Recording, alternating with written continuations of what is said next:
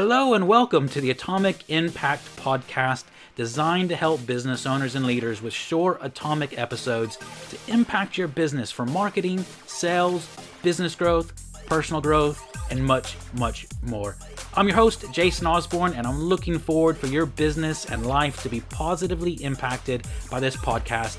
And as a thank you just for listening, I'd like to give you free access to my LinkedIn mini course to help you get on the right track with LinkedIn to generate high quality leads without being spammy. All you need to do is go to www.impactforleads.com to get immediate access. Now, let's jump into today's episode. Hey, it is Jason Osborne here again with another episode of the Atomic Impact Podcast. And today I have the privilege of interviewing Fiona Dewar. And Fiona has started her career as a Marks and Spencer's management trainee and initially specialized in HR. And in the mid-2000s, she joined a rapidly growing business in the veterinary sector as HR director before being appointed as MD. As part of the senior leadership team, over an 11-year period, they achieved year-on-year growth and built a multi-million-pound award-winning business, which was then successfully sold. And since Fiona leaving back in 2017, she has been advising SMEs in a variety of sectors on their growth plans and has taken up appointments as a strategic advisor and non-executive director. She's a member of the CIPD and a London Business School alumna, and she is now launching a new training business and putting all the things she's learned over a 30-year career into courses that develop great managers and leaders. So Fiona, welcome to the show today. Thank you very much. And when you say 30 years, I'm kind of going, oh my goodness. Oh my goodness. Yeah, That's a long time. I know, I feel the same way. It's like, wait, I should only be 20. Why have I been in business for over 20 years? Yeah, absolutely. I still feel 20. And it's funny, isn't it? Because you go back and you think, gosh, when I started, I thought I knew it all. And you work out quite quickly that you don't. So, It's a good lesson, because as soon as you realize that, then you're open to learn, which is great. So yeah. Absolutely. And continue learning as you go. That's the other thing. Yeah, absolutely. Mm-hmm. Mm-hmm. Which leads us in, segue into our topic today, which is a term that you use a lot, which is sticking to the knitting, which I would love for you to expound on that. Where did you get that phrase and what's that mean to you? And let's dive into the episode today. Yeah, it's funny, isn't it? Because when you say 30 years ago, and I think, gosh, where has that phrase come from? Because it is one that I have used, quite a lot.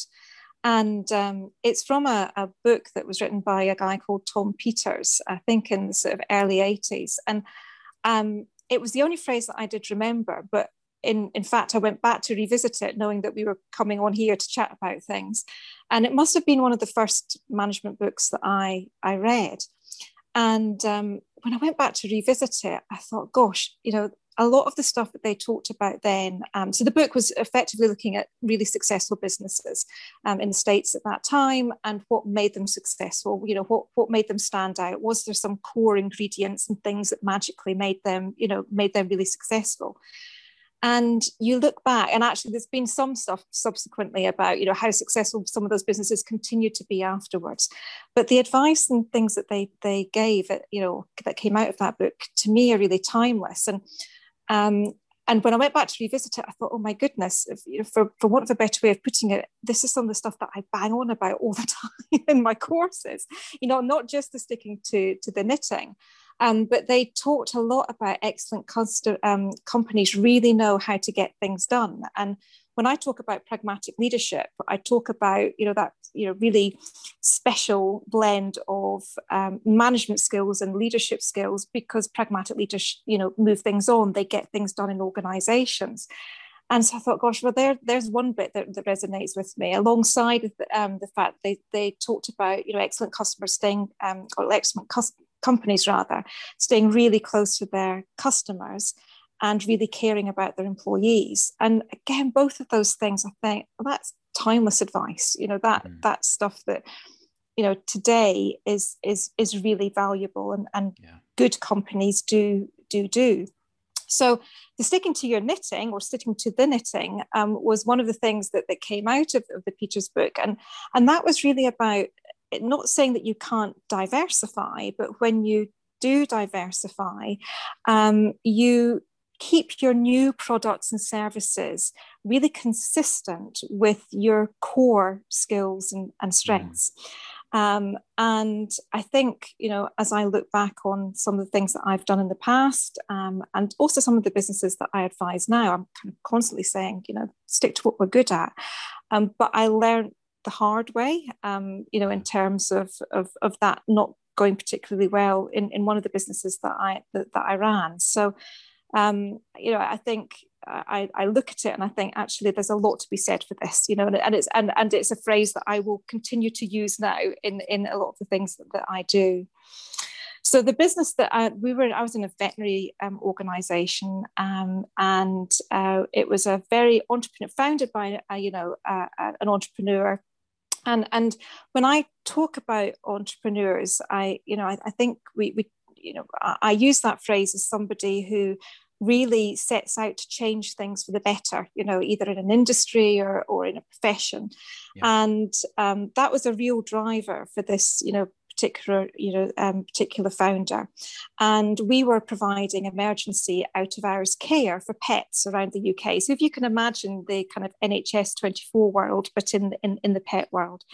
And the business was really quite revolutionary within the actual profession. It revolutionized how out of hours care was provided, and was very successful. I think, with that success, you kind of think that you can pretty much do anything sometimes. You kind of think, oh, we've been so successful over here, we're bound to be successful, over there as well. And we did a number of different initiatives. There were a number of different projects ongoing, but one of the key ones that we did was looking at launching what was a pet social networking site. So if you can imagine the Mumsnet equivalent in the pet world. Okay. And this was going to be a social networking site for pets. And I suppose when I look back, I still think that's a great idea, actually. I think there's probably quite a lot of legs in that. But for our business at that time, it wasn't the right thing for us to be doing. It was taking us, and it was two kind of classics. It was taking us into a new market, with a new product at the same time. So if you think about that, kind of sticking to your knitting and your diversification, but sticking to your core strengths. We didn't have a core strength of going direct to consumer, and we didn't have a core strength of social networking. Those were two very different areas for us to launch into. And we hired, a superb team, to come in, both from externally, but also internally. We promoted people internally, into roles there. But it didn't work, it just, it didn't work. And from a perspective of the leaders within the organization, that would, that spread us too thinly.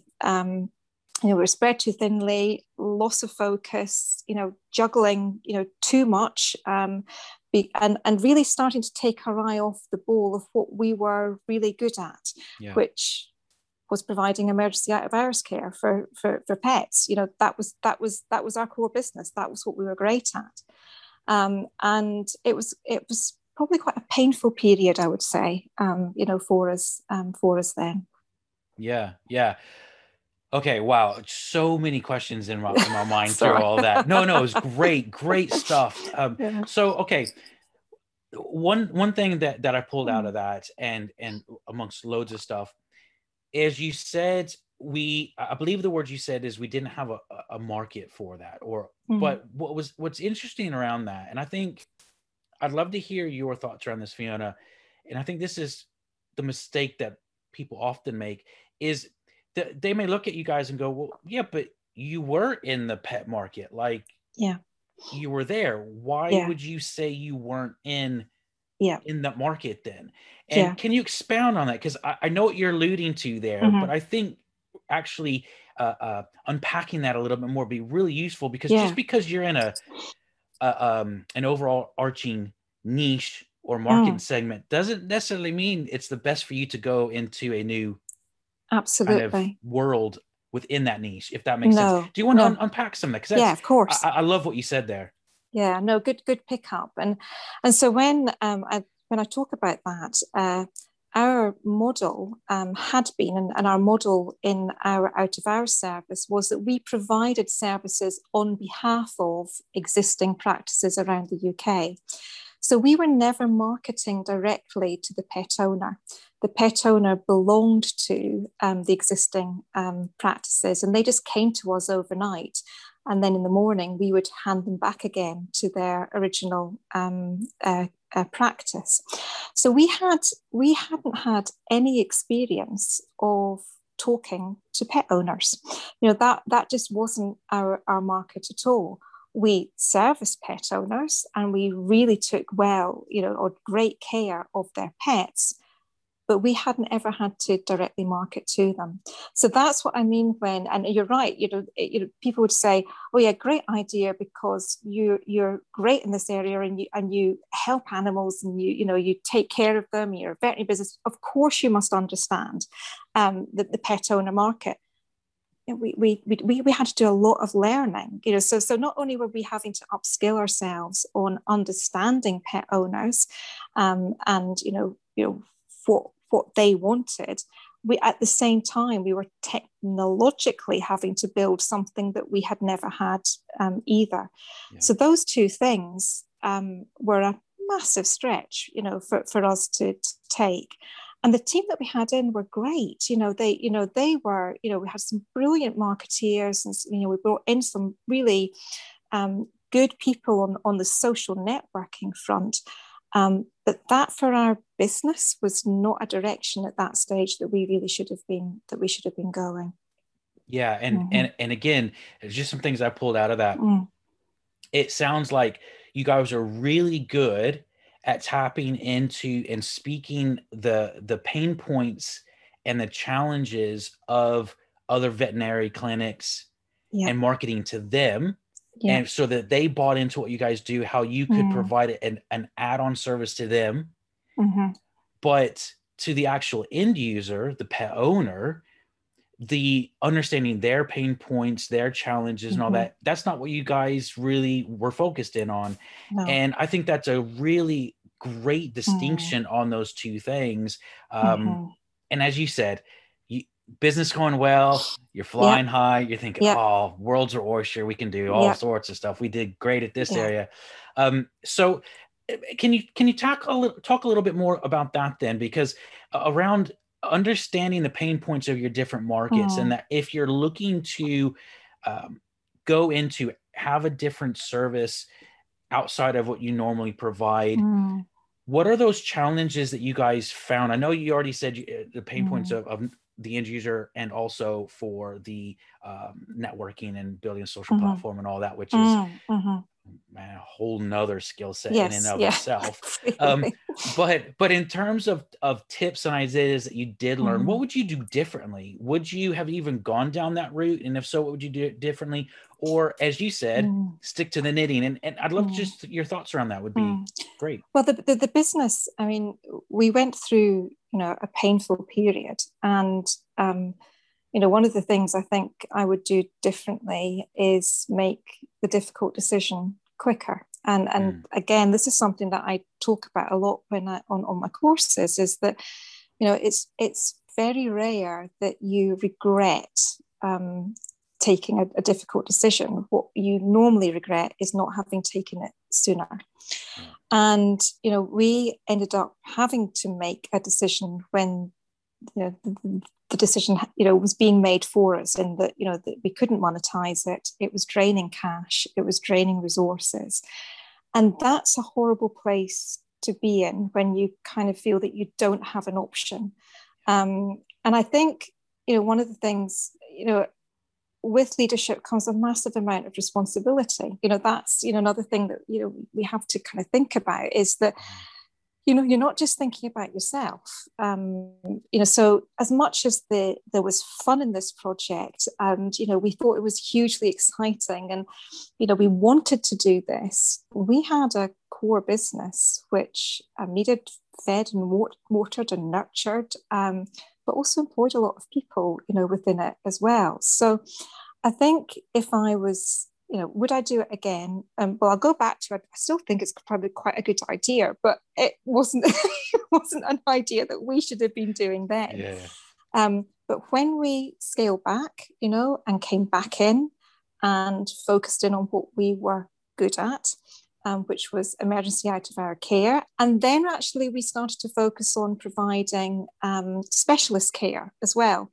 So just like in the human world, you can go, you go to your GP, but then you might get referred on to a cardiologist or a surgeon or whatever. The same exists in the pet world. Now, that was sticking to what we were good at. That was an area we knew, we understood that was servicing the same people, because it was still the practices that had to refer to us.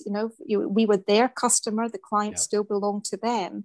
But as soon as we started we kind of reined it in, we came back to out of hours, we started to look at specialist services, the company really began to fly. And I think, so there's, it can be incredibly exciting to do new things. And sometimes some of us get bored very quickly, and want to take on the new challenge and do, different bits and pieces. Yeah. We have to accept inherently that, is in some of us.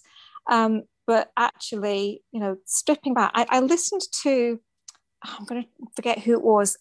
Was it Gary Lee? And he was talking about marketing, I think, but always coming back to why. Why are you doing this? Why are you doing it? Why? What's the purpose? Why are you doing this? And I think that is such a key lesson.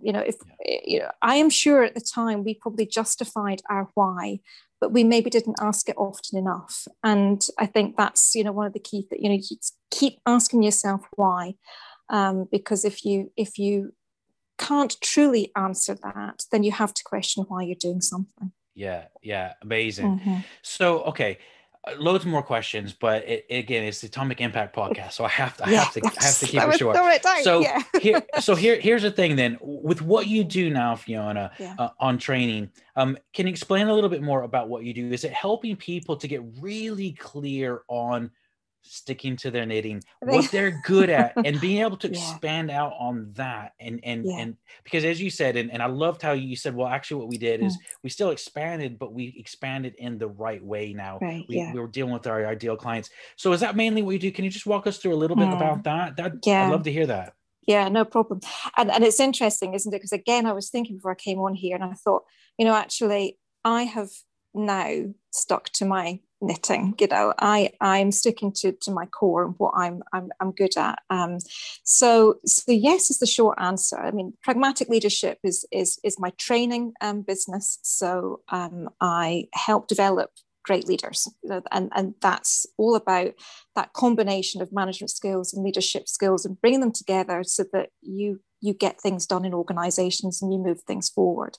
And if I think about myself sticking to my knitting, over the last 30 odd years, I've been at my best when I have been training and developing people. That's, that has absolutely been, where I'm at my best. I also do advise businesses, and as you said in the intro, I'm a non-exec, but also a business advisor. And I go back to that kind of pain of growth piece of, I've been there, I've done it. I made loads of mistakes. Everybody does. Anybody telling you that they haven't done is lying. Not quite being truthful, was what I was going to say, in terms of where they are. But I think particularly kind of in the SME sector, where companies are either going through growth phases or looking for some support or struggling, and saying, well, we're thinking about that is where I can help. Amazing. So for me, it's a combination of everything, but I'm starting to stick to the knitting of Fiona Dewar as well. And awesome. I think that's working. Yeah. Good, good, good. Well, Fiona, for people that want to learn more about you and maybe Yeah. contact you, what's the best way for people to get in touch? Yeah, so obviously I'm on LinkedIn, so you can find me, Fiona Dewar, on LinkedIn. You'll see me as a trainer and business advisor. I have a website as well for pragmatic leadership, so it's pragmatic-leadership.co.uk. But you can find the courses and things that I do there, and you can sign up for a monthly tip on or my monthly leadership tips, and go onto my mailing list there. So either Amazing. way, I'd be delighted to connect with people. Brilliant, brilliant. And as always, those will be in the show notes for anyone listening. So you can just check out the show notes Okay. there. So you don't have to try to remember what Fiona just said. Make it as easy for you as possible to get in touch Brilliant. with Fiona. Listen, thank you so much. It Oh, was really great to have you on the show. I learned some great tips from you today as well. So thank you so much for taking the time out and being on the show with me today. thank you so much for inviting me, Jason. It's been a pleasure. And hopefully we can do it again. Thank Yes, you. cheers. Thanks for listening to today's episode of the Atomic Impact Podcast. And as a reminder, please go to www.impactforleads.com to get free access to my LinkedIn mini course to help you get on the right track with LinkedIn to generate high quality leads without being spammy. And please also like and share this episode with others and leave a comment, as I'd love to hear from you. This is Jason Osborne, and I look forward to sharing the next episode of the Atomic Impact Podcast with you.